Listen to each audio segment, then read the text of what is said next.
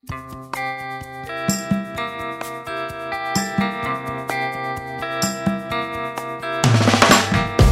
right, everybody. Today's episode is brought to you by the Raven Cafe, located at 142 North Cortez Street in historic downtown Prescott, Arizona. I love this place. I eat there all the time, and let me tell you why. The Raven Cafe features a full, all-organic espresso bar and a wide variety of craft beers and wines.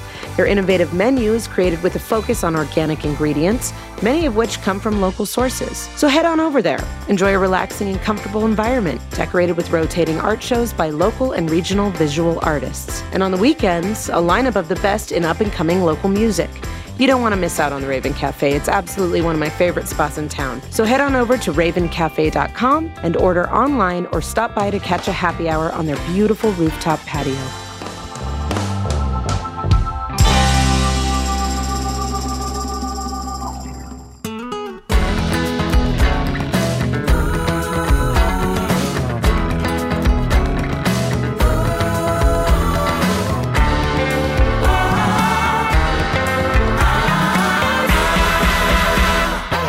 Welcome to the Creative Convergence, an audible nexus of the creative arts. I'm your host, Candace Devine. Join me in conversation as we discuss the journey creatives take on their path to success.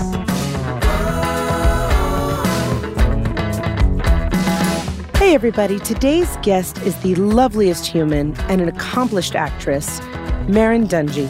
The pandemic has not slowed this powerhouse actress down one bit. She just booked a new pilot for Stars with Courtney Cox, Greg Kinnear, and Oscar winner Mira Sorvino, as well as a reoccurring role on the upcoming season of Lucifer. Fresh from her strong turn as C.J. Emerson on ABC's limited series The Fix, Merrin was then also seen returning to the critically loved Emmy-winning HBO series Big Little Lies as Detective Quinlan, and had scenes with Oscar winners Reese Witherspoon, Nicole Kidman, and the legendary Meryl Streep.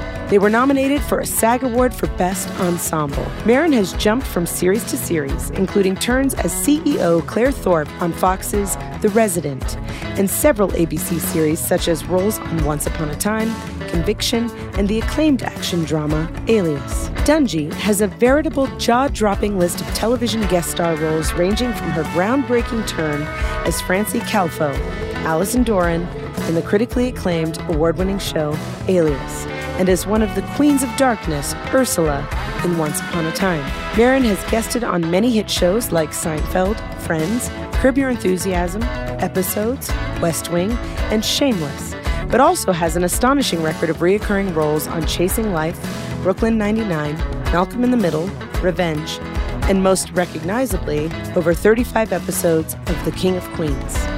She's an accomplished stand-up comedian who performed in Montreal's Just for Laughs Festival, as well as on Premium Blend on Comedy Central. In the feature film world, Dungey has also recently had roles opposite Pierce Brosnan in Some Kind of Beautiful and in the Warner Brothers comedy Chips, opposite Dax Shepard. Dungey is a UCLA Theater School graduate and the youngest recipient of the UCLA Annual Acting Award, as well as the Natalie Wood Prize. She resides in the Hollywood Hills with her 2 children and rescue puppy, and can usually be seen working carpool at the elementary school. To learn more about Merrin Dungey, please see our show notes for links to her Instagram and Twitter accounts. Hey, everybody, we are in for another fantastic episode of the Creative Convergence podcast, and I am so beyond thrilled about today's guest. I've been chasing her for months because she's just a very hard woman to pin down because she's brilliant. She's a mogul. She's an actress. She's booked things all over the place all the time, and you have just heard her bio, obviously, because I read your bio ahead of time. Merrin Dungey is here. She's looking at me right now as I'm looking. She is the most lovely human being. We met in the most random way, and I've just adored her from the moment we met, and she was kind and lovely enough to say, yes, Candace, I will come talk to you for about an hour, and I'm so glad she's here. Hi, Merrin. Hi, Candace. I'm so happy to be here, and I'm so sorry it took like 100 years for us to make this happen. Listen, like I said, you're a mogul. You're busy. Life gets busy. I totally understand, but you're here now. I'm here now. Yes. So yes. We are going to start at the beginnings of you. Where were you born? What was your family like? What was little Merrin like from like 0 to toddler, 5, 6, 7? What kind of little creature were you?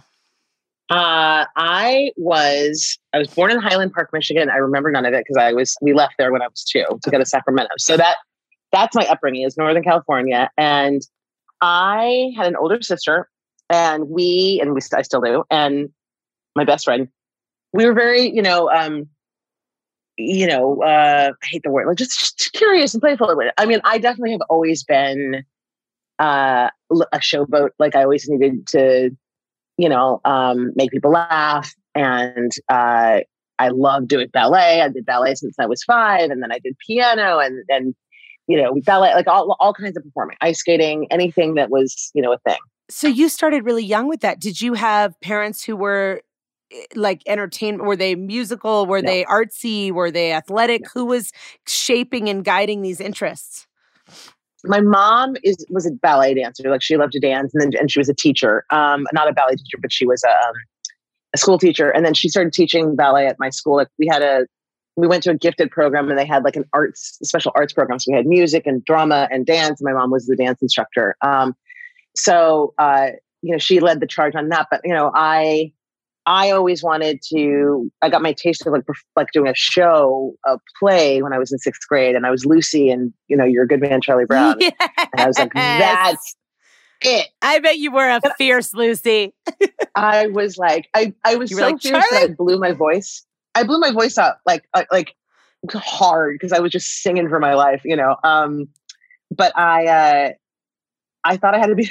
I thought I had to be a doctor because my initials were MD. Like, I thought that was what you had to do. You were like, I was born to be a doctor, apparently. Just put on this earth. Which my parents would have been thrilled about, because they really wanted us to be, a professional. And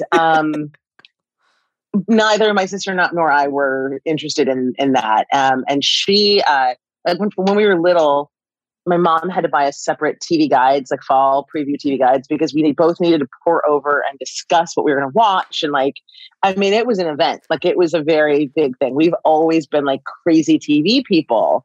And my sister, she went to UCLA before I did, and went into the film program. And then that was my plan. You can't do it until you're a junior.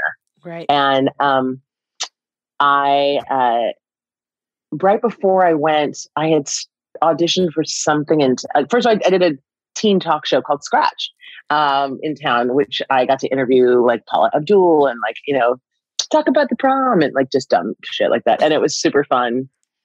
And then I auditioned for something like a John Robert Powers. Like, they had like meet these LA agents. I'm like, okay. And so I watched this Whoopi Goldberg special, which if you've never seen it, like,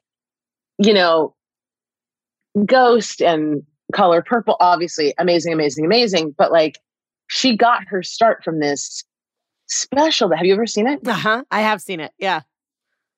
All right. Well, she was hilarious when she was. No, but brilliant. I mean, like, Steven Spielberg saw that and was like, oh my God. Yeah. And she does these 5 characters that are so interesting. And, God, she was like a minute big. Like, she was this like, anyway. So I love that thing. And so I memorized one of her monologues, the one where she's the crippled character, and then she unfolds. And can I say crippled? Is that like a word? You can handicapped? She was disabled. I don't know if there's any like negative connotation to being crippled, other than I think it probably sucks if that has been your experience. I retract the word crippled, and I replace it now with I'm just curious, though. Like, I don't think I don't know. I mean, like, everything is, I don't know. We're all just doing our best, Merrin. We're all just doing our best. Oh, no, I was talking about the movie Under the Rainbow, and I said it has midgets in it, and people are like, you can't say midget. You can't say little people. You have to say little people. I totally hear you. Anyway, she plays a handicapped character. And so I memorized this, and I took most of it. It's really long. Anyway.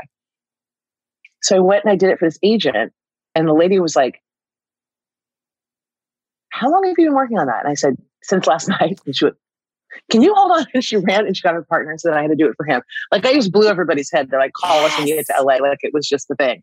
And then ultimately they, kind of blew me off. But then when I got to UCLA, I became friends with all the theater people, and I started auditioning for stuff, and I kept getting cast. And I was an English major. Like, I just came in under whatever, because I didn't care, because I was like, I'm going to go do film. So let me just, which is a trick, by the way, to get into school. Or at least it was that. Like, just put it under something random that nobody's going to do. Everybody puts like sociology or, political science. It's like, no. You got to just say like literature, and then you can change it.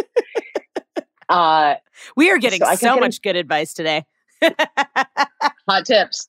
So I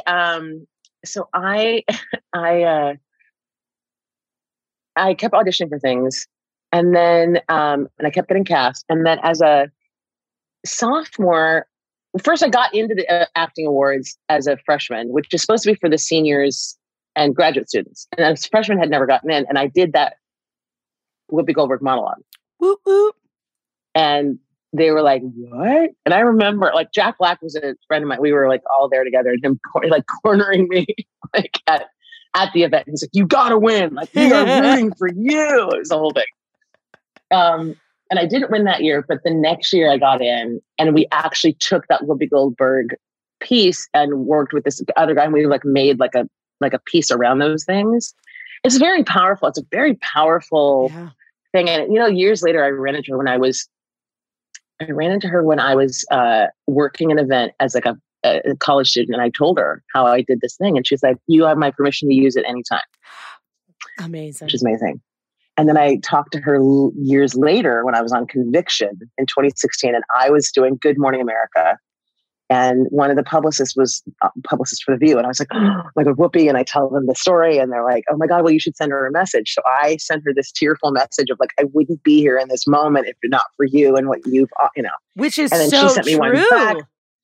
Dude, I'll send it to you. She sent this message back. It was so beautiful. Just like it goes around like you are supportive and, grateful, people respond. I am so glad you started there. I do want to go. The reason being is because I love knowing that like right out the gate, anybody who's listening is like, oh my gosh, because often I talk about, not often, I always talk about the journey with people, and it's these minuscule moments that always kind of add up and come back to us in a circular fashion that end up being these really poignant moments that shape a lot of who we become and our ultimate plan and life plan and why we pursue the arts and all of these things. I want to back up for just a minute and talk kind of about like your junior high school years. And when you kind of figured out in your younger years being bitten by the bug that it became an interest for you. And then I want to talk about kind of like the concept of college and studying art and what that kind of journey was like. If your family was like, you will go to college. If you and your sister were like, we want to go to college. If you have any thoughts about going to college versus not going. So I want to jump into a couple of those things just because when I get to speak to an artist of your prominence, I think some of the things that we tend to highlight are all these beautiful accolades that matter so heavily. But oftentimes we don't get the opportunity to ask someone like yourself to go like, talk me through the process of becoming the person who figured out I'm going to art school. I figured out I'm going to put literature. I figured out I'm going to, I became the freshman who was, exceeding everybody else. Right. How did those moments get developed in your younger years? Well, excuse me. I grew up my parents moved us to the suburbs because, it was the 70s. And so, civil rights movement had just gone down. And so my parents were the kind of people, both of them are very raised by themselves. Like my dad was raised by his aunt, uncle. His dad died when he was young, and his mom wasn't around a lot. And so my mom was sort of her mom died really young too. So they're these people who were born of a lot of tragedy, and how they survived all of that, I don't know. And then they move us because my dad got into McGeorge Law School, and so they were like, we're going to give our kids everything that we never had. Right. Now, some of that, both my sister and I are very successful in what we do. My sister is now the first Black and female chairperson of Warner Brothers, of a studio. Shit, yeah, she is. Heck yeah. And that's after becoming, she's the new Peter Roth. Amazing. And that's after being the first Black person ever, and female, I think another female had that, but the first Black person and a female who ran a network. She ran ABC. Amazing. And then quit, wonderful. like ultimately, like never got fired. Like she was the first person in like five presidents to not get fired. So we have like a lot of like win. Yeah. Like we got to go. But that is born from feeling very different and feeling not good enough. And being in an all-white neighborhood with all-white friends at all-white schools. You know, we would be like one of like 4 kids. Yeah. And being called Oreo your whole life and never fitting in and not having the right hair or the right jeans or the right whatever. And, you know, so like underneath it all is the, you know, just this, I'll show you. The fight. You know, that just the fight of like, I dated an Olympic athlete a little bit ago, and what we had in common was that sort of like I got nothing left to lose kind of vibe. Like that's what it takes. That like that you know, he would quote like that. It's that thing from Officer and Gentleman, like, "Why are you still here?" And he's like, "Because I got nothing left to lose. Like I got to just, you know." And I remember another girlfriend asked me this same question of like, why? And we both went to UCLA. Like she's like, why you ultimately? Like, because I fucking, you know, can I cuss here? Because I did. Oh, of course you can. And okay. Just to be clear, I hope you understand that I am not asking why you. I am asking because I know my question is why not you or anyone else? You're asking, tell the people how you did it. Yeah. Like that's what you're asking. Yeah. Her question was a little more like, we both were at the same place at the same time. How'd you do it? Right. And it was, and like, you grew up rich in Washington, D.C. You know, you're white and you grew up rich in Washington, D.C. You did not have, I have to do this or I will die. Right. I have to do this and I have to be great at it. And luckily enough, I was talented and willing to learn and willing to take notes and willing to show up and be in it. Now, so just to that point, when did the bug bite you where you did say, this is what I'm doing versus it was, I'm supposed to be a doctor or something else? So both my sister and I went to UCLA with the intention of like, there are a million jobs that people can do in the film and television field. We will learn a job, a skill. So then you come out of there like, I'm a gaffer, I'm a DP. Like she thought she was going to be a DP. That was what she was working on. Like her final project she shot, you know, until she started doing like a critical, like writing class and in screenwriting. And her critique of others was so extraordinary. The teacher was like, there's a job for that. And it's called development. And so that's how she got into like got her foot in the door. But for me, I had this intention, and then, you know, I got on that TV show at the end of my, you know, at that talk show, and then did that audition, and was just like, well, and then I just literally was just hanging out with people, and I'm like, all right, I'll go audition.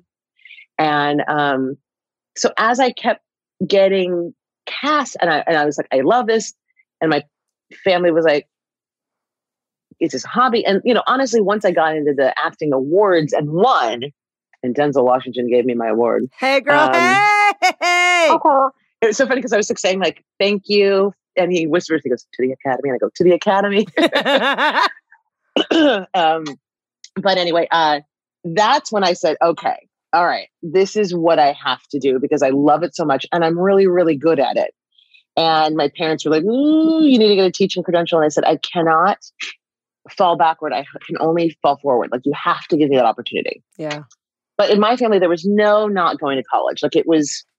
Okay. So no matter what, like, no matter what, you were going to go for something and you were going to go excel at it and work at it and be great at it. And so like the road of, oh, honey, why don't you just go take some acting classes and do whatever? Like that was not a discussion on the table.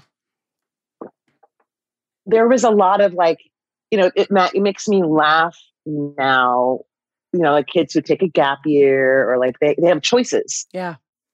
I was not at all given that choice whatsoever. And like, I look now, like I have my youngest is like literally an insane artist. Like she's so good I will send you something. Like it I would is love to see cuckoo. it. It's cuckoo bananas. Like she did this eye the other day. That's like the full reflection. And, I mean, it's crazy. Anyway, the point is, if she gets scooped up by, a development company, like an Apple kind of thing to work and do commercial, like you don't need to go to college. Like, it's a different world. But for me, it was like, and for me, it wasn't even like you're going to college. It was like, you're going to a Pac-10 school. Like you got to go to a UC. Yeah. So my feet were kind of held to the fire on that. Well, that's interesting though, because your parents, I mean, much to everything that we had discussed previously, like your parents set high bars too. And they were like, here's the thing, you are going to rise to these set standards and you will excel. I do wonder, because I think in some regard that kind of, for lack of a better word, pressure or expectation really does. I mean, I think if you hear your whole life, this is just what we do, and you're going to do it, and you're going to be great. I don't know how many people. I mean, it's interesting on the nature nurture. Like, I can't help but think, like, of course you're going to go do it. Of course you're going to be great. You were raised being told you would and you could. Yes. However, it did. Like, I remember there was like so I was in my chemistry class, and I was not doing well. That was not my class of choice. And honestly, given the chance, like it was, you could either take auto shop or chemistry. Like those were the two choices in a junior year in high school. Now I drive a car every single day. Like auto shop would have been way more valuable, but it was like the burners took auto shop and all the smart kids took chemistry. And I cheated on my chemistry final because I was not doing well. And a friend of mine, I don't think I've ever told this story publicly. A friend of mine had to take it early because they were leaving town. And he's like, I don't know if these are the right answers, but here's like he handed it to like 5 of us. And I put them on a piece of masking tape on the hem of my skirt, my denim, like mini skirt. How in the creative. 80s, and flipped it like during the test. And I didn't do every single one that he, like whatever, but like I passed with a C. And, I'm not proud of that. Like I think of all the things that could have gone wrong there, how that could have, and I remember having a conversation with my teacher before that. And she was like, well, you have to, you might have to retake it, or this is before I took the test. And I said, you don't understand. Like I have to go to Pac-10. Like, you know what I'm saying? Like the pressure, so some of that is still not some of it. It's all there. Like you see these like documentaries about these kids getting into college and they're, it's just this, I feel now like as a parent, I would be less insane about it. If my kids go to SMC and get do all their gen ed there out of high school. Okay. Yeah. But I also, to your point though, it's a different world. It is a different world. And it's also another different world, even post the pandemic, because, what is of value now? Right. Like what do you value, and what is needed? What we needed, like plumbers still worked and electricians still worked. And, like there was, yes, of course, nurses and doctors and things like that, are very, of value, but like, what, learning a trade isn't the worst thing in the whole wide world. If my kids were, I could not agree more. I think about that all the time for my son. I'm like, he already shows very creative inclinations. He loves instruments. And I'm like, oh boy, here we go. But genetics failed me on this one. But at the same time, I feel like there are so many options of roads now where you can go have a trade that really supports you, that allows you to have the flexibility to pursue the thing you enjoy without getting into the debt of a major, university structure.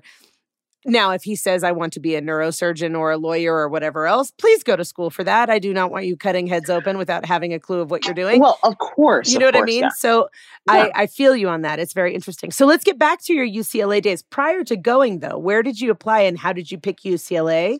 And what made you kind of like, you started auditioning and doing these things, but what started to set you in motion for the lifetime ahead that you then started to unfold?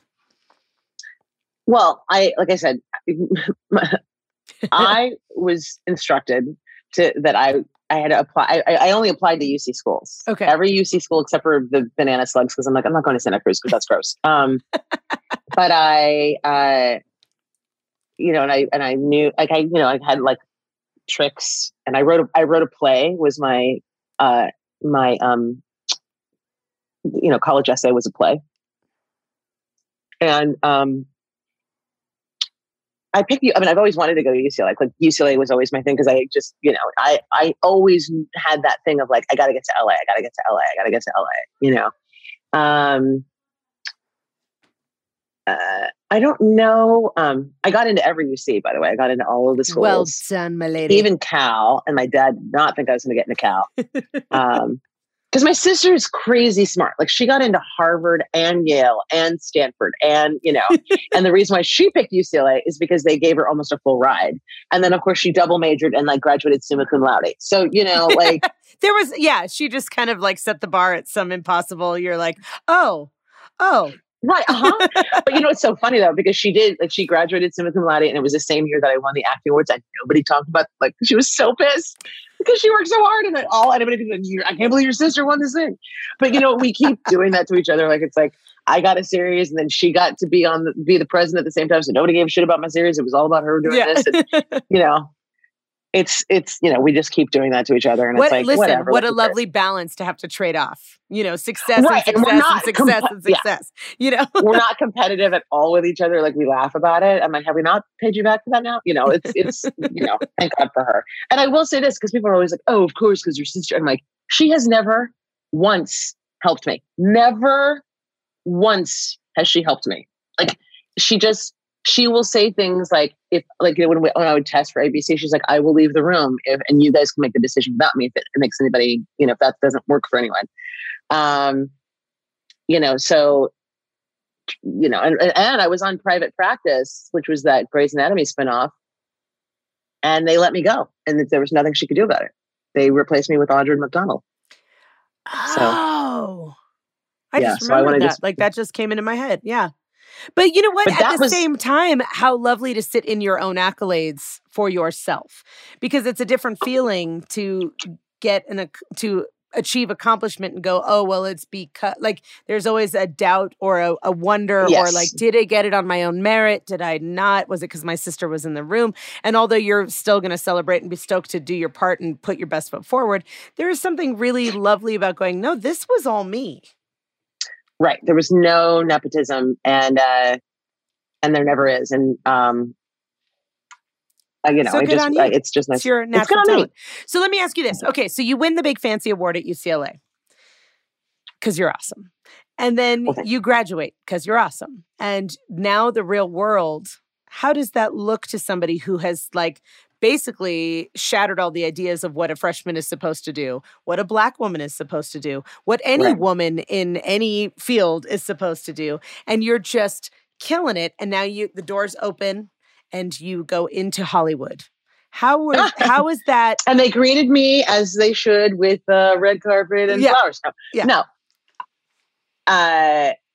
So I win the thing. It's so funny because the agent that I've had for 25 years, 30 years, I met her that night. She's like, I'm Jennifer Craig. I'm from William Morris, blah, blah, blah, blah, blah. And it was like, oh my God, And I didn't sign with her back then just because there was nothing she was too junior and I was not, but a couple of years later, maybe 5 more years after that, then she became my agent. But I had gotten another smaller agent after the awards. Never really, nothing ever came of it while I was at school, which was fine. And then from that, I got another different, smaller agent. I think, because I went right into acting school after that, like maybe 6 months after I went to the Beverly Hills Playhouse. And that was really where I got the tenacity and the understanding. My teacher had written this book called Dreams into Action. And listen, there's a lot of cuckoo stories about the Beverly Hills Playhouse that have, because there's a bunch of people who went there who were Scientologists and da-da-da-da-da. I had nothing to do with that. But I'm just glad you clarified, because that was not me. But that book was really great, and it has a lot of great things. Like, it teaches you how to be in the room. There's a chapter called talking with cab drivers, and it's literally how when you go to the grocery store, you get a cab and you start I'm sure you have no problem with this, where you're just making chit chat and da da da da. Well, all of that is how you are in the room when you go audition, because it's all of those sorts of things, like winning them over in the room before you even do the thing. Because half the battle is like, we want to work with somebody for the next 7 years who's we like, when I was doing Alias, JJ called my old bosses. Like, I've never heard that, like, they called the people at King of Queens to go, what's she like, to find out if I was a dick. And so that is how I walked into the world, into Hollywood, and so a year later, I got a tiny part in a movie. And then a year after that is when I started working in TV. And I was still 23. I'm so glad you brought that up, because I think so often for people starting out in a career in the arts, it's so easy to lose sight of how who you are actually makes a difference. It actually matters to whatever character. You might play the character very well, but who you bring to the table, how you work, how you present yourself, how you interact, people notice. And so often I don't get to talk with professionals who stress, like, listen, it's important to know your craft, but it's important to know how to be in the room. It's important to know how to be in the room, but it's the number one. If anybody goes, what is the secret to your success? Gratitude. Gratitude is what helped me the whole way, whether it is being, whatever it's, grateful for a meeting or the job or I always say thank you, and from the beginning, whether I would just send a card for the meeting or I got a gig, a little cookie basket, I got a series, a much bigger thing. Like, I say thank you. And I had a lot of casting director friends in my life. And I remember this one gal was like, we Taft Hartley'd that guy. Like, we got him his SAG card and he has never once said thank you. I just sent my divorce lawyer a thank you gift, because what does it cost you to say thank you? And particularly when it's like a big thing, like a series, say thank you. People work hard to, like day one of this new thing that I've got. It's a show called Shining Veil for Stars. Like, I brought in little, like, small, like welcome to, good luck cookies or whatever, just to some people, like when we were starting that day, like, the producer and the director and the actress I was working with that day, just to be human and make a human connection. And I don't do it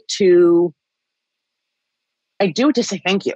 I do it to say thank you. And because I'm appreciative. And, there was the one time I got like an episode of Martin, which was like this like big episode. And people still stop me in the grocery store. They're like, oh my God. And right after that, I got an episode of the show called In the House. And it was with Debbie Allen and LL Cool J. And it was another sitcom. And after sitcoms, they shoot like 5 days. So you do 2 days of rehearsal, 3 days of rehearsal, and then you do camera blocking, and then you shoot. And the way this one worked was like we did 2 days, like Thursday, Friday, and then they're going to do the Wednesday or Monday was going to be the other rehearsal, and then Thursday, Friday we shoot. And or Thursday tape day and Friday we're pre-tape, and then Friday is the big shoot day in front of the live studio audience. And I got fired over the weekend because they just didn't like whatever. I just didn't have any chemistry with LL and whatever. Just playing a girlfriend. And I sent them a muffin basket to say, have a great shoot. Classy. And like years later, the casting director, she's like, I'll never forget that. Like, she's like, and it's funny because when I was doing another thing years later with James Burrows, this pilot, the guy playing my husband got let go. I'm just curious what pilot. My mom was on Jimmy Burrows' crew for all of his everything. Oh my God. She's it was the a associate show. Director. It was called Brothered Up. It was so smart and funny. And it was about two cops in Dearborn, Michigan. And I guess in Dearborn, Michigan, they have a very large Muslim population. So like, it was like my husband, a black family and a Muslim family sort of coming together and like, or Iranian, I can't remember what the population is, but the point is, it was like, they got brothered up together to work together. And it was when I read it, because I was like, what is Jimmy Burrows doing this show for? And I read it and I was like, oh my God, because it's all in the family. It's all in the family. It's a modern day where you're talking about race and you're talking about stuff. And it was really, really smart. That's crazy. I bet you were working with my mom. That's hilarious. I bet it was. That's crazy. Yeah. At any rate, they let the first guy who was playing my husband go because he didn't know how to play to the audience. Like, he's very funny and really talented, but he doesn't have that, like, he kept going, it's so big. And it's like, it has to be, because you're playing for the 200 people in this room, not for the millions of people watching on TV. Totally. And it's a different kind of acting, and he just couldn't handle it. But he sent a coffee card to wish us luck. Yeah. Class act. And you don't forget it. Yeah. I think something you said that is so important is you're like, just to be human. And that's such an important tone that we overlook, because people are professional, people are career driven, people are goal oriented. Sometimes it is important to just, not sometimes, I would say most of the time, if not all the time, it is important to be human and genuine. And gratitude is probably the most direct way to show your humanity. So well done on you for that. Thank you. And it's also just to sort of like, we all have ups and downs, and we're going to win and lose in this business. And so I'm lucky enough to have lost many times, and to get the lesson on that. And like the lesson, like when they replaced me on private practice. Well, the universe was like, you're having a baby soon. Like, I wasn't nearly pregnant. And I want pregnant, to get into all of that, because there's so much there that I want to talk about too. But I also learned that, like, because that was a big lesson. Oh shit! What did I do? Oh. You're good. That was a big lesson for me to say. It's a long career. This is not the end all be all. Like, I love all those people, but like, it wasn't MASH. You know what I'm saying? It's not still running. It's not still Grey's Anatomy. It was a finite show, and people, have since stopped talking. It's like, it wasn't going to be the end all be all, even though it felt like it in the moment, because that was right when Grey's Anatomy was in the zeitgeist, and it was this whole thing. So it was a great lesson for me to go like, hey, guess what? There's way more important things in your life, and building a family starts now, and you get to have that opportunity, and you get to, that's what a lot of people forget, to build a life in this career. They forget to have hobbies and other things that are not just getting the job, just getting, So yeah, I'm grateful for that lesson to like go, get off your high horse. There's going to be plenty of other things. Just, you just got to hang in there. Absolutely. How was that? That literally before you even said it was going to be my next question. I was like, here you are, a successful working actress. You want to have a family. How did that mix into your life? And at the time, did you have any conflict with that? Or were you able to kind of resolve both? And because I think another misconception, which it gets talked about, but I still think the average person, not in the arts or not in the entertainment world specifically, look at actresses, actors, singers, and they're like, oh, they have this life, they don't work that hard, and they get to be on TV, and they make all this money, and they have this whole other life. They don't see 10, 15 hours on set. They don't see long, draggy lulls, reshoots. They don't see getting up at 3 a.m. or going to bed at 3 a.m. They don't understand any of the legitimate work that goes into it, in your time, in your energy, in your, scene study, in your memorizing of your lines, in your chemistry on, with your coworkers, all of the behind the scenes stuff that legitimately make for a long, grueling experience to pay off for that weekly episode or that, silver screen experience, to let them have a refuge for their day-to-day life. Yeah. How, when you got pregnant, or when you guys decided to start a family, how did you reconcile that in your mind as far as becoming a mom, but also maintaining a career? Well, I got really lucky that I got fired. And this path was opened up. And I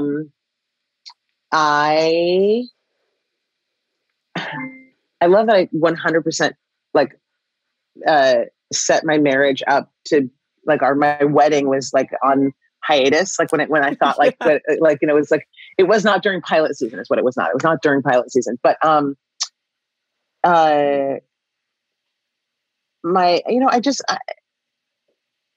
here's what I know now. You are always where you're supposed to be. You are always in time. You are always in time wherever you're supposed to be. Even if you forgot to do the thing that you're supposed to do, you are where you're supposed to be. So that happened. I had the desire. I talked to my doctor and was like, she's like, you're not getting any younger. Like, if you're going to try, you should try. And luckily enough, we did. And then luckily enough, after that, the strike happened. So I had a clear path to like have a baby the first time and not worry about, but it's prioritizing what is important to you. I have people who just never did it. They never lived. It was always, this, and here they are in their 50s now with no partner, no kid, no, like they just put it off. And,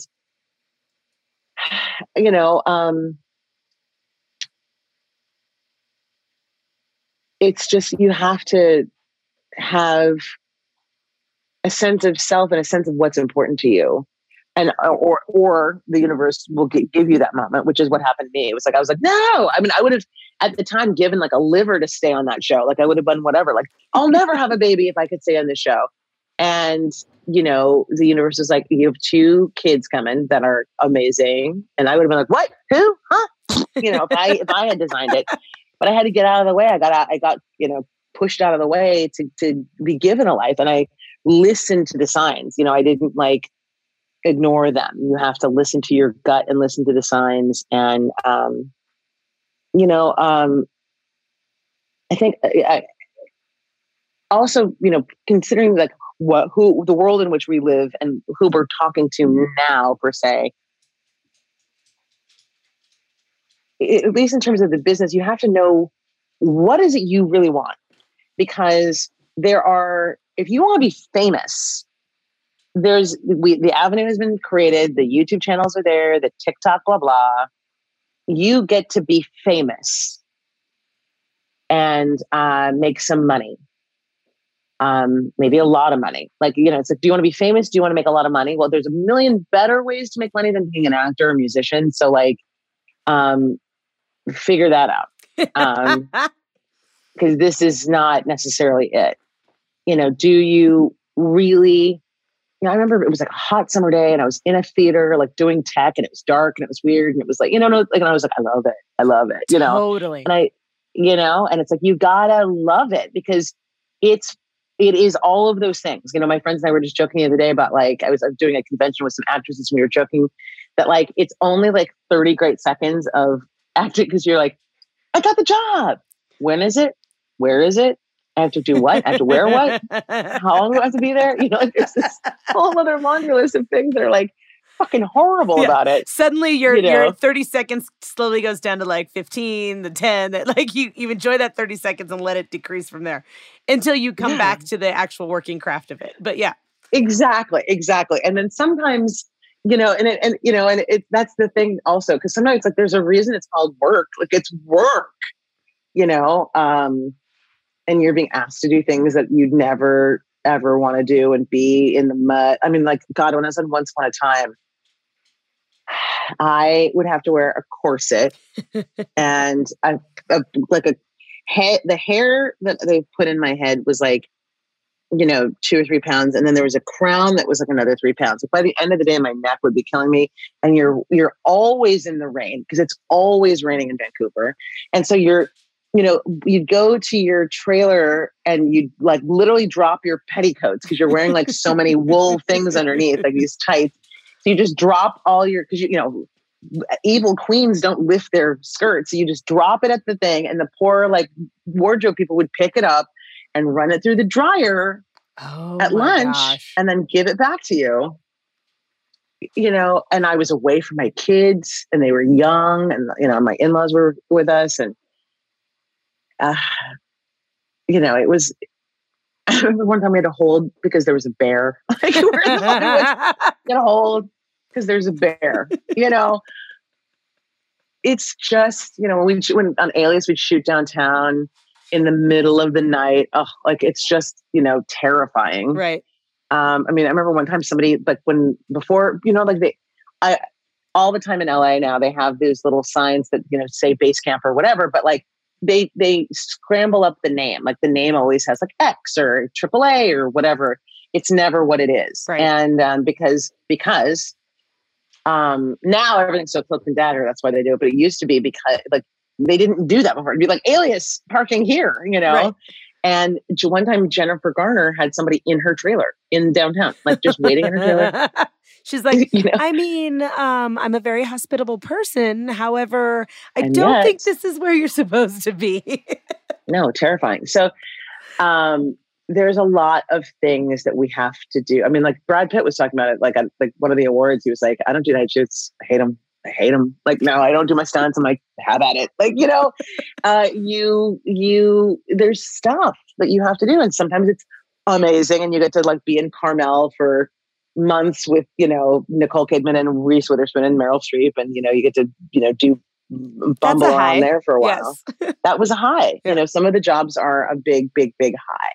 And some of them are in the woods with a bear. Not that the job wasn't a high, like ultimately, like, the rewards of that, but the actual work that I had to do on that job was hard.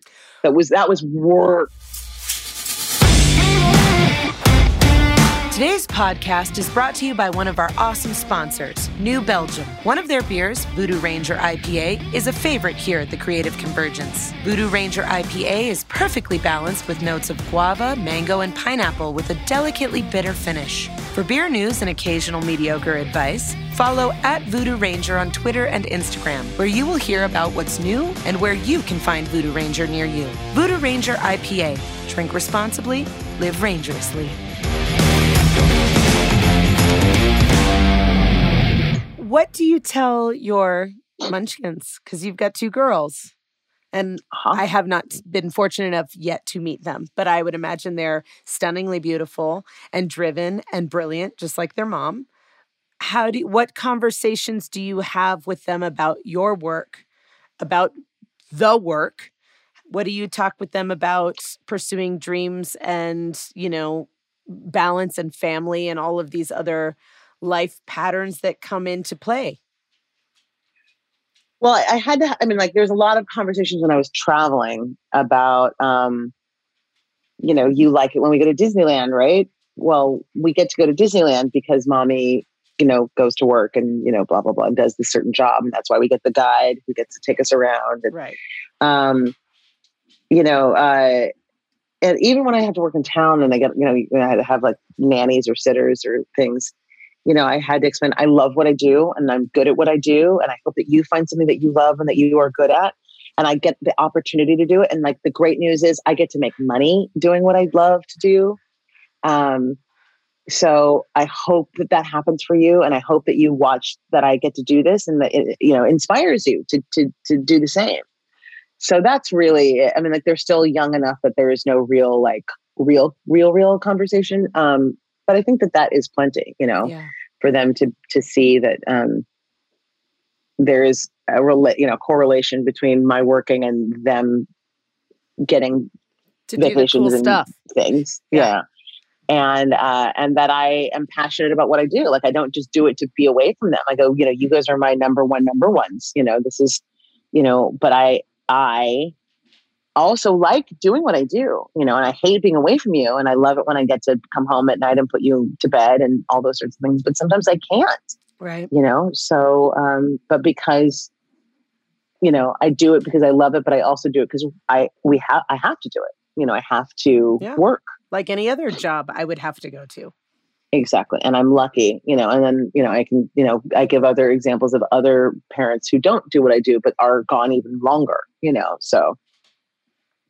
We'll see. Again, I was just curious because I think it's always interesting to discuss the stuff that doesn't usually get brought up on, the fancy interviews on the red carpets and the things about, completely. How was it working with Meryl Streep? I'm not asking you those questions. I'm happy to ask you those questions because I would also love to know how it is working with Meryl Streep. But I think I just think there's an element that's important to the humanity of being a successful working performer, actor, professional person that obviously gets bundled up in a whole lot of awesomeness in so many ways, but people don't see the like, no, I didn't get to tuck my baby in tonight. I didn't get to kiss them goodnight. I've been away for 3 weeks. Thank heavens for FaceTime or whatever it is, All of those things. And it's like, if I am ever so lucky to ever publicly speak and win an award or say something, like my first thing probably out of my mouth would thank my village. I would thank my village of moms who sent photos when I was in Atlanta and Vancouver, and the moms who picked up my kids and took them to sleepovers and to their activities, and then nannies, like the people who showed up to help me do what I do. Like thank you agents and lawyers, but thank you to the real like who did all those things for me, and continue to do so I can keep working. Keep working. How do you prepare for a role? Do you have a process? Does it depend on what the role is? Yeah, because some roles are very much right on the page and it's not too far from who I am. And it's, I have not done too many things where I have had to be too far from myself, where they're real people. Like I had to do some work when I was Ursula, because it was just like, that was what I was going to ask. I was like, a sea witch is, I'm sure there are traits that can be a through line, but Well, at first I also was like, is there mimicry happening with the voices? Right. Are we trying to do that? The hardest I ever worked was on Alias, was when I trained for a year to do this fight, and I took voice classes to take the California out of my voice. And we didn't know if she was going to have a Russian accent or we wanted to just be prepared, because JJ at the time just said, do you know how to fight? And I said, no. And he said, learn. And I went, okay, like at the end of season 1. So I, got some help from Jennifer Garner about like where to go. And then, I got a voice coach and just kept doing it blindly until I got instruction of what was happening. But most, obviously there's stuff that you learn to play a cop, but like, again, they are people. They're not really just, and when you're playing a bad or an evil character or whatever, what is they don't think that they are, what do they think? Well, and that why comes back there's to motivation, keeping a humanity about them as well. I mean, even for the good or the bad or the ugly, they have to believe that who they are is right for them. Exactly. Yeah. I love it. So let me ask you this. How do you, because most actors, as you mentioned, it's like you have job, and then there's hiatus or there's downtime. Are you a person that tends to dive back into a theatrical realm in theater? Do you go into writing as somebody who was going to be an English literary person? What do you do on obviously you're a mom. That's a full-time job and a half in and of itself. Where do you fill in the in-betweens for your own creative juices, or just your own need to keep working on in-betweens? Well, it's obviously changed over the course of the years, and it was much, much harder when I didn't have a whole life outside of my life. Now, like when I get to work, it's like, when are we done? Because I want to get home to see the kids or do whatever it is that I have to do there. Work used to be my life, and those were only, were my friends. It's funny. I creatively, I am not I don't do theater, because theater is more required time away from my kids at this time. And the theater and scene in LA it's not like you're doing a Broadway play. And so like financially, it also doesn't cover the cost of being away from my children. So unfortunately, that at this moment is not, I would love to get back to it and do it at some point. But I for a while I was baking. Like I really got into this real thing of, that's my art. I would make, cakes for people's parties or my kids or whatever, like really. That's amazing. Fancy stuff. Yeah. Like, I can't bake my way out of a paper bag. So I am impressed. It was just really like, it was a great, every actor I'm sure has a thing that they do that is theirs, whether, and I mean, I play guitar and I sing and, all that, have fun. I mean, I just knock around with that and that's just fun. But, and it's nice to take lessons to. By the way, I'm going to insert, she's very casually saying she sings. I have been on stage with this woman before and she has melted faces. So you can just take that for what it's worth and take her humility and humbleness and just put it in your pocket and know that, there's a lot more there. Well, thank you. But I guess what I'm saying is that I don't, unless I'm doing something like with Curtis or whatever, I don't actively have a band or like actively go to nights to sing. Like I don't like, I'm actually starting lessons again on the guitar because I'm like, I am bound and determined to get better at that. And I was playing ukulele with my daughter too. But the cake thing was born out of, there was a time in which there was not a lot of work when I had my second daughter and everyone was like ordering these cakes from like Sprinkles. And I'm like, I'll make it and you pay me the $200, and, but I have much more joy when I'm not being paid for it because then there's no constraint. It's my thing. And it is my sculpting. It's like my art piece, I made like it was a rainbow cake on the inside. It was a BB-8 for my daughter. And it really, like, it was not one of those like I really nailed it. Like it looks like the picture. He's like holding the like 8 candle with his little, stick. It's really cute. I'll send it to you. And I did like sandcastle cakes and I've done, a lot of those doll cakes, but I will sit there meticulously with my headphones on, listening to music and put like the pearls on like Elsa's skirt, with these little like, and that's my favorite part is it's like therapeutic. You zen out. It's totally therapeutic. You're just, like, it's the same way that when like my daughter's friend is a painter and she did this gorgeous painting and has all this detail. I'm like, I understand. Like that for you is really, really fun to put all that lace in. And for me, it was like, I put these little freaking pearl snowballs on Elsa's skirt. I loved it. I was like, and you're like, look at this. Look at how beautiful. Yeah. I did each pearl by hand. And it's not even like, and the good news is they're delicious. They're not like shitty cakes, but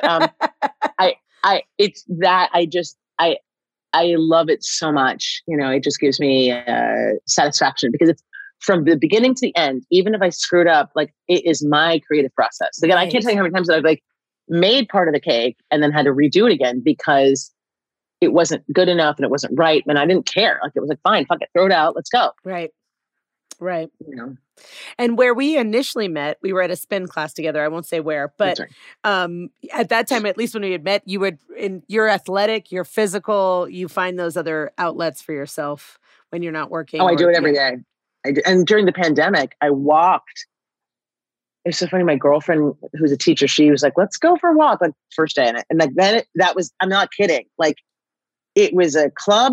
It was every day. It was, we got to a place where we were going 40 miles a week. I like had to stop for a second because I blew my knee. Yeah. I went through 3 pairs of tennis shoes. It was just like to keep my sanity. And sometimes like when my kids were with my ex-husband, they would be the only people I'd see all day, like the only other adults, and it was always 6 feet apart and we had our masks on and we were outside. So that was helpful, but I had to stay active.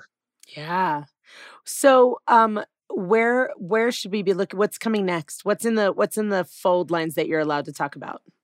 I don't know if I can, it came out on IMDb today, so I don't know.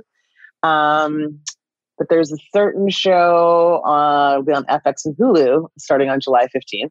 We can say that. That's wonderful. Okay. Yep. And so I'm doing a couple episodes of that. And then my new series is called Shining Veil, and it's on Stars. But we haven't even started shooting. So I don't know, maybe, somewhere in 2022, I would think maybe like in the, January, but it's with Courtney Cox and Mira Sorvino and Greg Kinnear. So exciting. What an amazing cast. Crazy good cast. That's and I also did like a Lucifer. When you go out for a show like that, are you already aware of who's tied to the show, or do you find out after you book? I think I knew Courtney was in it. I don't know that Greg Kinnear and Mira Sorvino were like already locked down.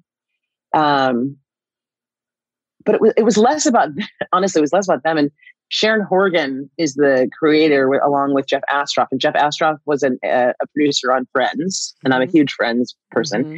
And then Sharon Horgan created so much. She's this beautiful, incredible Irish actress, producer, writer. And she just did the show with Rob Delaney, the name that escapes me right now, but Catastrophe. It's called Catastrophe. And I've been a huge fan of hers. So I was like, oh my God, Sharon. And she did Divorce with Sarah Jessica Parker. Like, right. I just love her. And so I was thrilled to have an opportunity to work with her. Amazing. Not that, no, you're not putting anybody else in a back seat, but yeah. But that was the initial, like, oh my God, yeah, that, come along. So yeah, so coming up, I have Lucifer season 6, but they just dropped season 5, or 5B, so that won't be for a while. And then my secret July FX show, and then Shining Veil. Those are the things that are coming up. Girl, I'm so proud of you. Come of course. on. Yeah, come on you. with it. May I ask you a few questions I ask all my guests? Of course. Okay. Having had this remarkable journey that we've been able to chat about, what would you say, looking back for you, has been a career high, but not related or can be related? What would you say has been a career low, and why? Oh my God. Well, the highest of the high is working with Meryl Streep. Yeah. Because it's really hard to top that one. Well, I mean, because if aliens came to Earth and said, show me the actors, you would show Meryl Streep. Right. And I learned so much in the brief moments that we had. But she's so gracious and so wonderful to work with. And even though I was like so nervous, I was just going to ask you that, like, how does one who is also an incredible actress, but how does one be put in a position with the epitome of the actor, especially the female actor, the epitome? Yeah. Much like you said, aliens come down and they go, give us your actress. There's a singular, like you just go hand over Meryl Streep. But like, how do you overcome your own? Do you get in your head? How do you hype up? How do you hype down? Or how do you I had a get total grounded? Panic attack. I've never had a panic attack. And I had a panic attack in my kitchen. Like, I was like making my salad to go to set. And then I started like shaking and like my nose started running. And then I was like, I can't do this. I can't do it. Like, I literally was like, oh my God. And because it was the first day of season 2. So it wasn't even like, I mean, I already had to like cross the hurdle of working with, Reese and Nicole and Laura Dern and, you know. None of those are, there are no schlumpy actresses in this lineup. And you know what I will say, that I've been so lucky in the last 5 years with all those women, Meryl, Jane Fonda on Grace and Frankie, Sir Patrick Stewart on Picard, that now when I get in a room with anybody, it's so much easier because you know how to be in the room. I know how to, because I had to meet the moment, and that's the thing that was funny. When I was dating that Olympian, you understand that of having to be there in that. This is the time. You cannot screw this up. When I jumped over the counter and, gave Jennifer Garner a roundhouse to the face, you meet the moment. You have to show up. You got to be prepared. You got to be ready. And, my dad's thing is always like, luck is at the corner of persistence and opportunity, Amen. And you've got to be prepared for that time. Like, if you are not, that's the saddest part about our business now, is that like, you've got all these dum-dums who like just like made it on TikTok for 2 seconds, and they are not prepared, and they are not persistent in learning any more about themselves or how to do this. But in answer to your question about the Meryl Streep, it was, and it was my first day's second season, and it's just she and I in this scene. That's it. Just in that, that big scene but what was the coolest was, the director was a wonderful woman, and she was like, okay, you have to not make so much eye contact with her. And I'm like, yes, but I get to watch her act. And they're like, I understand. Like, this is the best seat in the house is right now. So we did a whole thing together where we did the scene without talking. And Meryl's like, oh, I love this. And I'm like, you've never done this? She's like, no. She just wants it to be great. She wants to play with you. She wants people who are game. And like, once you get in that space, let's go. And we had the best time. And then when I'd come to set, she'd be like, Merrin, and she'd give me a hug and grab my hand and talk. And I was like, this is fucking great. But like, you got to show up. You got to be ready. And we did this. And it was like, so then we could get back into the scene without using, with using the words, and it becomes, you get the whole thing. It's all there, and that's how you work with Meryl Streep. Oh my gosh. I love it. Thank you for sharing that story. But so as a career high, that's the moment. That and the Alias, that and what I got to do in Alias, because the moment with Meryl, because it made me a better actor and it was such a gift. The moment on Alias, because it was a gift to get that opportunity. And that opportunity led to so many other things, because for up until that point, I'd done nothing but comedy. And then I got this drama, and then he was like, oh no, now you're going to do this. And nobody has ever, really taken a huge chance on me to let me do more than, I don't always get to stretch my legs. Right. Right. What would you say was a career low?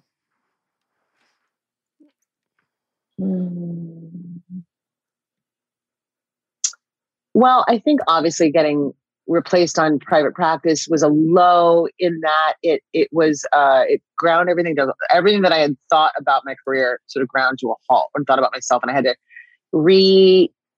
recalibrate everything. But it's hard to say that it's a low, because it made everything better. I guess, look, I've worked with certain people that made it really difficult. I've had a couple of those where they are not willing to play, and they are not game, and they are not grateful to be there, and they are not happy. And that is when it's work, because they're spoiled, and they're insensitive, and they're selfish and mean-spirited and narcissistic. And so it trickles down, because it's usually one of the number 1, 2 people. And so then it really trickles down to the rest of the party and spoils it. But you have really game happy people who are happy to be there and grateful. I mean, when we were working on Big Little Lies season 1, and they did that big party, right? And it's, you got 400, 300 extras dressed as Elvis and Audrey Hepburn, and, a big, right. We had tents and tents of people. Like, you think, like, now with COVID, like, how could you have tents and tents of people to get, and the main cast, you've already got like 8 of them, the main, and then you've got another 10 of the cops and that chorus of parents, and, but each one of those gals sent, trucks of all manners of food. Like, what I'm saying? We'd have Mexican one night, and we'd have Chinese food, or we had a crepe station. We had, a donut bar, like, because they were like, we got to keep everybody fed and happy. And we are grateful that you were here. Like, that is how, when I was on Once Upon a Time, each one of those main people would take turns. Who got the coffee truck for Saturday? Who got it? Who's getting sushi for everybody? You have to, your generosity goes a long way to showing your gratitude. And when you work with people who are takers and all about me and my needs, when they're takers, yeah, the crew will rally around you as I got a chance to be number 1 a couple of years ago on this tiny, tiny indie film, but we had a lot of fun, and it was a really great opportunity for me to stretch my legs in New York for a month. And at least once a week, I would go, I would have coffee come, I would get popsicles when we were in like a crappy apartment. You know what I'm saying? It was like a tiny movie and a tiny budget, but I'd be like, popsicles for all my friends. You know what I'm saying? Totally. Like, whatever we could get to, like, just be like, we're all in this together. And I learned that from the kind, wonderful, other people that I've worked with who showed me the way. You know, you remain, and then when you are having a hard day, watch how they circle wagons for you. Yeah, and band together. Everyone has a hard day. I think what I love most about hearing, excuse me, hearing your low is that I love that knowing, because it's so true. And I think most people don't give it enough power. Your presence anywhere matters. Someone else's presence equally matters. That humanity, that gratitude matters. If the people at the top are not coming with heart forward, like everybody here is contributing to making something great, whether they're the smallest part on the stage, you know, as an extra, whether they're the boom grip guy, whether they're the day players onward up to the A-listers, the energy that you bring matters. And just by not being, you know, bad days are what they are. They are bad days. But if you can size somebody up to being like, no, this is a generous person who is having a bad day, that is very different than going, this is a pain in the ass narcissist who doesn't want anyone to have a good time unless he says so or she says so. When you are dealing with those people, it really is, energy is powerful. It can make your low points in your life. And on a grander scale, as artists and as creators and as just human beings, like, talk about learning how to create boundaries for yourself. But in your environment, you don't always have that choice, where it's like, yeah, some of my lows are tied into a high, which is getting the job, and then only to find out that this job blows. I'm grateful for the job, and I'm grateful for the paycheck, and I'm grateful for the opportunity, but it blows because Joe Schmo over there is making everybody miserable. Like, there's a lot to be said for the power of human beings and the exchange of energy, and that sometimes a low isn't necessarily like, oh, I got fired per se. Like you said, it's like, right. Like I said, that seems like it would have been the lowest point of my career, but it really wasn't. It was just sort of like, it was a wake up call. That was just a wake up call for me of like, you got to get your priorities straight of what's really important for you, so I could continue. And so I take that as a gift. The lows are when I've been in a situation where I cannot escape somebody's relentless negativity. Wow. Yeah. Because then you can't do the job, and I cannot name names. No. I wouldn't even ask. No, I don't think you were. I was just sort of saying that to the group, but like that makes a big difference. Well, and what a powerful takeaway for people who are listening. You know, your energy matters on every level. It matters because you could be someone else's low point, and that sucks a lot. And it's so funny. When I was on that tiny indie, there was a night we had to shoot in Soho. We've been doing nights, like so many nights. We're shooting at this nightclub in Soho. I had been up so long and been doing so many things, and I had like tried to have more coffee. Like my stomach was like, no thanks. I totally like barf. I call. I'm like, I'm gonna be late. I just like I need to see what's happening. Like, am I sick, or was it just like another like my body said no more coffee? So thank God that's what it was. I'm like dealing with like horrible stuff on the phone. Like I'm far away from my kids, and some bad stuff's happening that like that they're unhappy about. So I'm dealing with that. I get to work. I actually have a great time at this like set in Soho, like this crazy downtown nightclub thing. But now we got to go at 2 a.m. to another location up in the Upper East Side. And we don't start shooting there until like 4. So we shoot from 4 a.m. until 8 or whatever. And I'm literally like falling asleep in my chair. I'm so mad that we have to like go do this. So mad. So angry. But I, get there, and my makeup artist is putting makeup on, like changing my look. And the props people are there. Everybody's doing their job. Which inspired me. Like, I got to do my job. Like, they're going to show up and do their job. You got to show up and do your job. They're doing it to make you look good in this scene and make you look a certain way or make it whatever. And they can do it. You can do it too. You're not going to die here, Absolutely. And, that inspired me to like go, I don't get to be the shitty person right now. I adore you.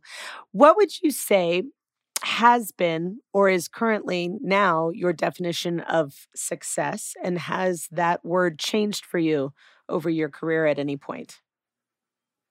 The word has definitely changed because what I thought was successful, I mean, like when I was up for private practice, you know, or when I was on the pilot, like there was like rumors. Like I remember I was like at my bachelor party and there was like rumors and in the National Enquirer, the magazines we got for the pool. Like I was like, ooh, like I'm in a rumor. I'm in like, you know, like Us, you know, reportedly, you know, like there was like buzz and shit. And I was like, oh my God, it's happening, you know?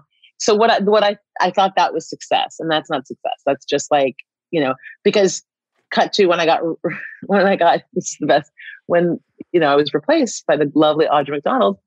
I was getting my nails done with my girlfriend. She took me because I was like so upset and down. And I'm like flipping through like a magazine and there was like, out stamped on my face, like from a.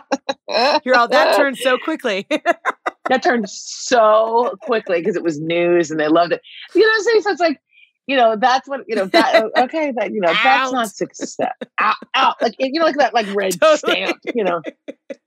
And I was like, wow, you know, wow, heart, you know? And so what is successful is a personal satisfaction at a job well done. You know, whether it's an audition, you know, like if I leave an audition and I leave it on, like, I was like, there's a Charles Durning thing that I learned in my acting class that like, you have 15 minutes to act. Don't complain about it. Like, who cares? It's 5 o'clock in Santa Monica. Like, act. You have an opportunity to do your thing. Right. Fucking go do it. Right. Because, and also so many times it's like, it doesn't matter if it was that, I can't tell you how many times it wasn't that job, but it was like 7 jobs later. Like those people call, you know, like my friend was, you know, saying today, like, I can't believe I had to read for such and such. I knew that they would always hire the same people. And I go, always doing a good tape for that particular person is amazing. And I'm like, I've never been hired by that person until this year, right, in my secret project, you know? So, you know, you have those opportunities to like, so whether it's the audition that is successful, because then I can walk away and be like, I don't care if I don't get it because I was great. I was great in that room. I was great. I had a great time. I had a great time. So I know you had a great time because it was a good time. And if it's not this, it's going to be something else. So that's the thing. It's like a satisfaction at a job well done is success. Well, and I think to your point too, I think when you're approaching anything creatively from a career standpoint that way, it really cuts into the idea of rejection a lot more. Like it takes away the power of the rejection, right? Because if you're going, I did my part and it was awesome and I feel good about it.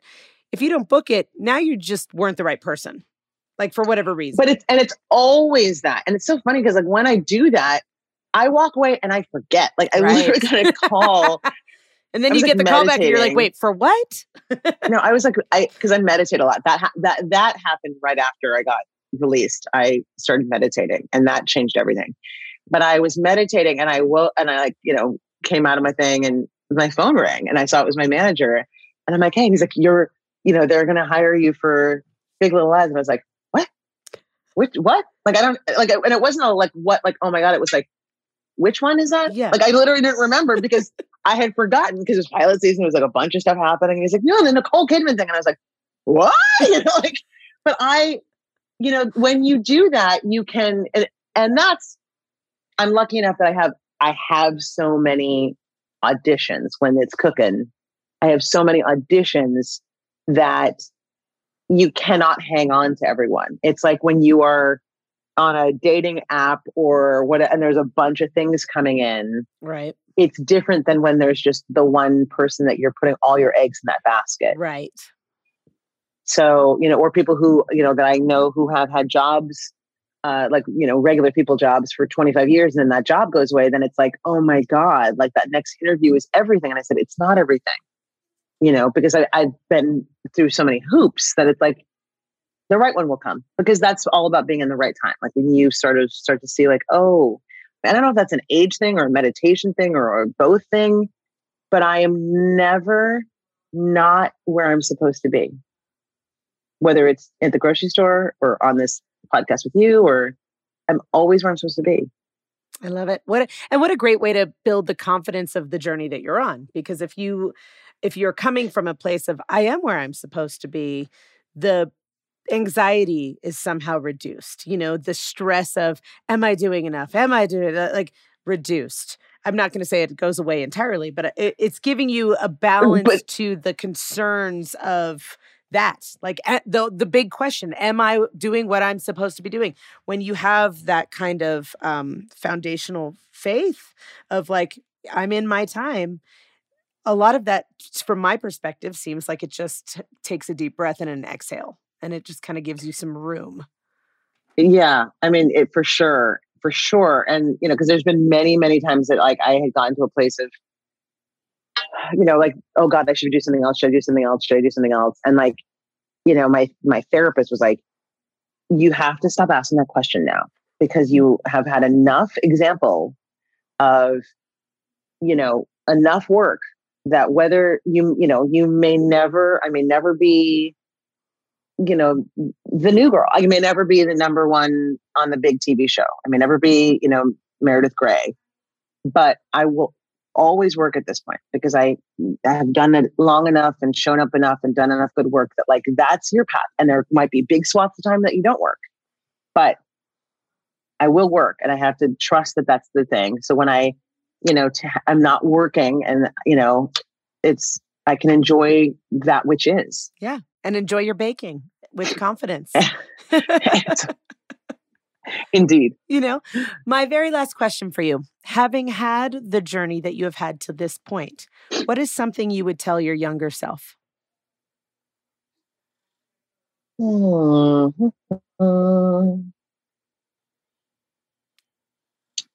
mean, it's a lot of what I've already said.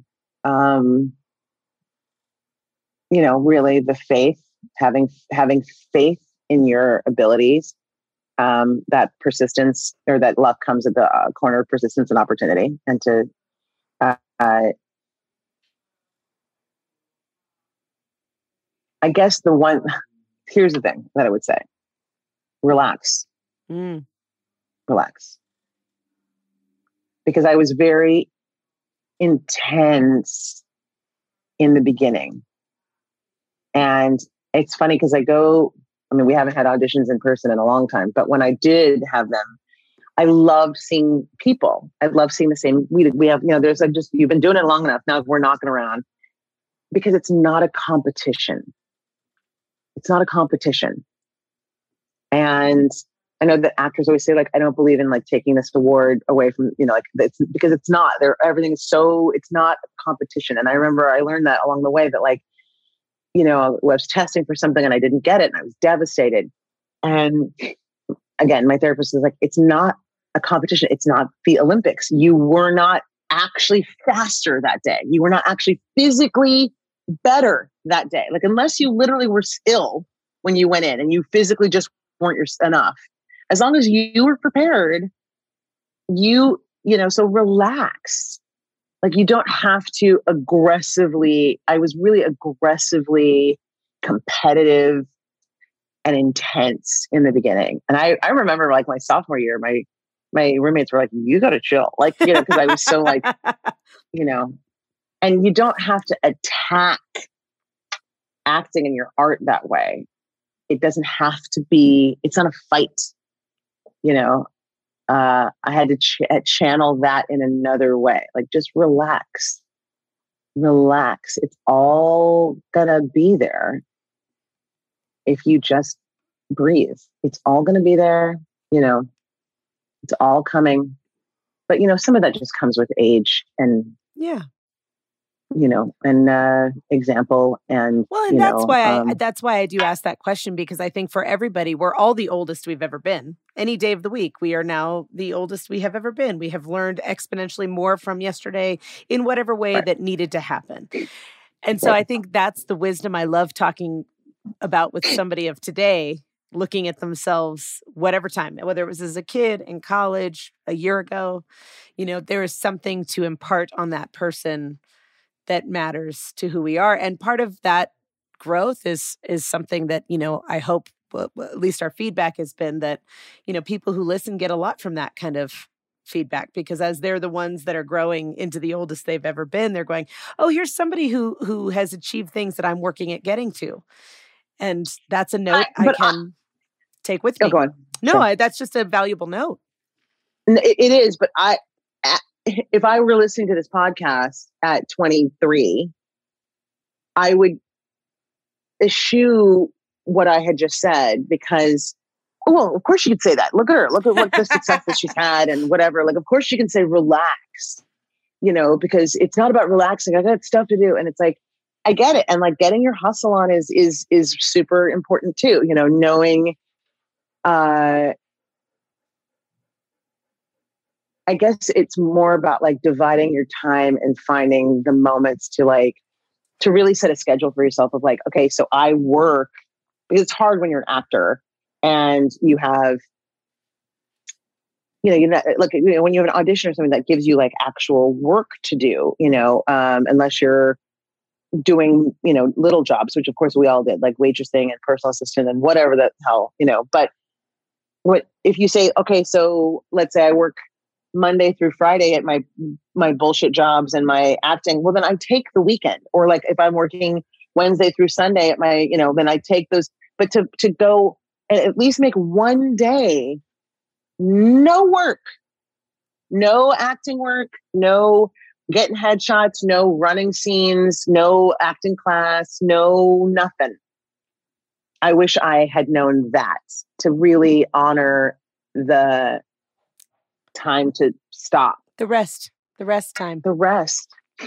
I guess, and that's what I mean by the relax. Like it doesn't all have to, even, unless when I say that, as I'm like, I have so much still to do in this house. And like, I'm mopping every floor earlier. And like, I got to hang those pictures today and put all the baking stuff in the console, it all doesn't have to be done. And Rome was not built in a day. So like, take a break. Yeah. I think that is such sage, wise advice, because even on the grandest scale of the grandest stories, even God rested. Yes. He went, and today we rest. And today we rest. And, and it's very, very hard. And I was married to somebody who was also in the business and a cameraman. And so, we used to struggle with the in-between gig time, to really enjoy the in-between gig time, because then all of a sudden the gigs come in and you're so busy and then, and then you're like, okay, because then it's like, oh, well, when's the next gig coming? So you get really anxious about that. And that is understandable because it's a thing that's very fluid with the money and the thing. And that, until you get to a place like, somebody said, what's your dream job? And I go, one that lasts for 7 years. Like I have not had a series that like totally went on and on like that, but yet, but I've always had what I have needed. And I've been very, very lucky to like be able to go, okay, but some of that came from like hustling hard in the beginning and not resting and not relaxing and not giving myself a break. And, I don't know. I don't know if I would have changed anything, but if I would have changed anything, it would have been that. It would have been saying like, you get a day.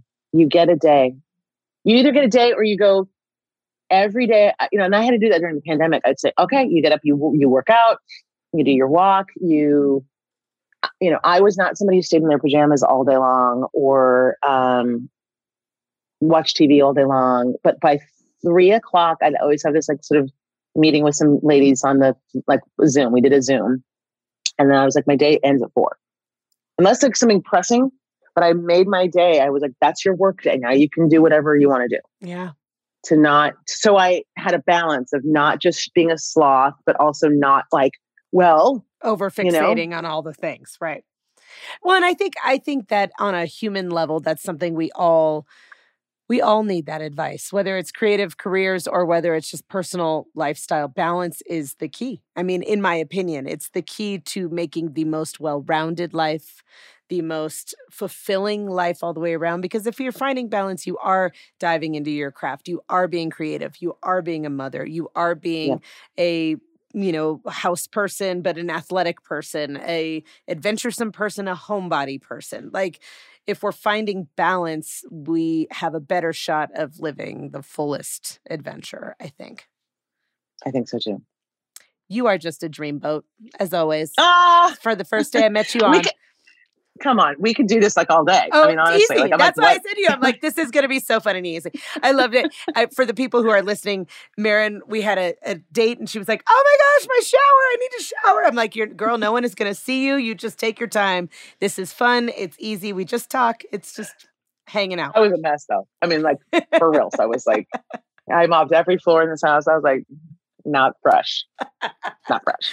I adore you. Where should people listening be as obsessed with you as I am? Where should they follow your socials or your sites or any of the things?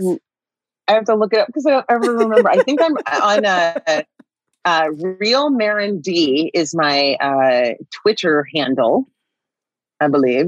Is it? Yep. Real Merrin D. And Real Merrin Dungey is the Instagram. I love it. We will be sure to include those links for you so people can find you and fall in love with you as I have. When are you coming back to town? When do I see you again? I'm bugging Curtis to put up a show. I think Hotel Cafe's open in July. So we're early fall. We can hang out, get some coffee, talk all the things. Please do. Will you please text me and say, I'll I'm in town? probably come to Spin and we'll just sweat it out together too. But like all of the things. Okay. I look forward to it. Of course we will. Yes. You are the loveliest of lovelies. Thank you for being my guest and sharing your beautiful story and journey and all your amazing adventures and your Meryl Streep tale, which will go down in icon history. Thank you. It's like a 90-minute episode. It's like, I don't know. You have to two-part it. No, that's okay. That's what we do. We just chat and we get into all the goods. So thank you for being my guest. Thank you so much. Thank you, Candace. And I look forward to seeing you soon. Yes, please. All right, my dear. Have a beautiful day. You too. Thank you. Okay, everyone. Today's episode was recorded at and brought to you by Raven Sound Studio in historic downtown Prescott, Arizona. Raven Sound Studio is a professionally equipped audio production facility offering recording, mixing, and mastering services throughout northern Arizona and surrounding areas. Whether you are looking to cut a demo, record your next single, or have a full album produced, Raven Sound Studio has the tools and skills you need to get the job done. For more information, head to www.ravensoundstudio.com to book a session or schedule a tour. Thank you for listening to The Creative Convergence, coming to you from Raven Sound Studio in historic downtown Prescott, Arizona. Are you a professional in the arts and would like to share your story with us, or a company that would like to advertise with us? Shoot us an email at contact@ravenproductionsmedia.com. Help support the arts by becoming a Raven Productions member. Get your perk card and be the first to know about all of our upcoming promotions, events, and online programming. Your membership will directly support the arts programs in our schools. Sign up today at ravenproductionsmedia.com. Until next time, be safe and enjoy the journey.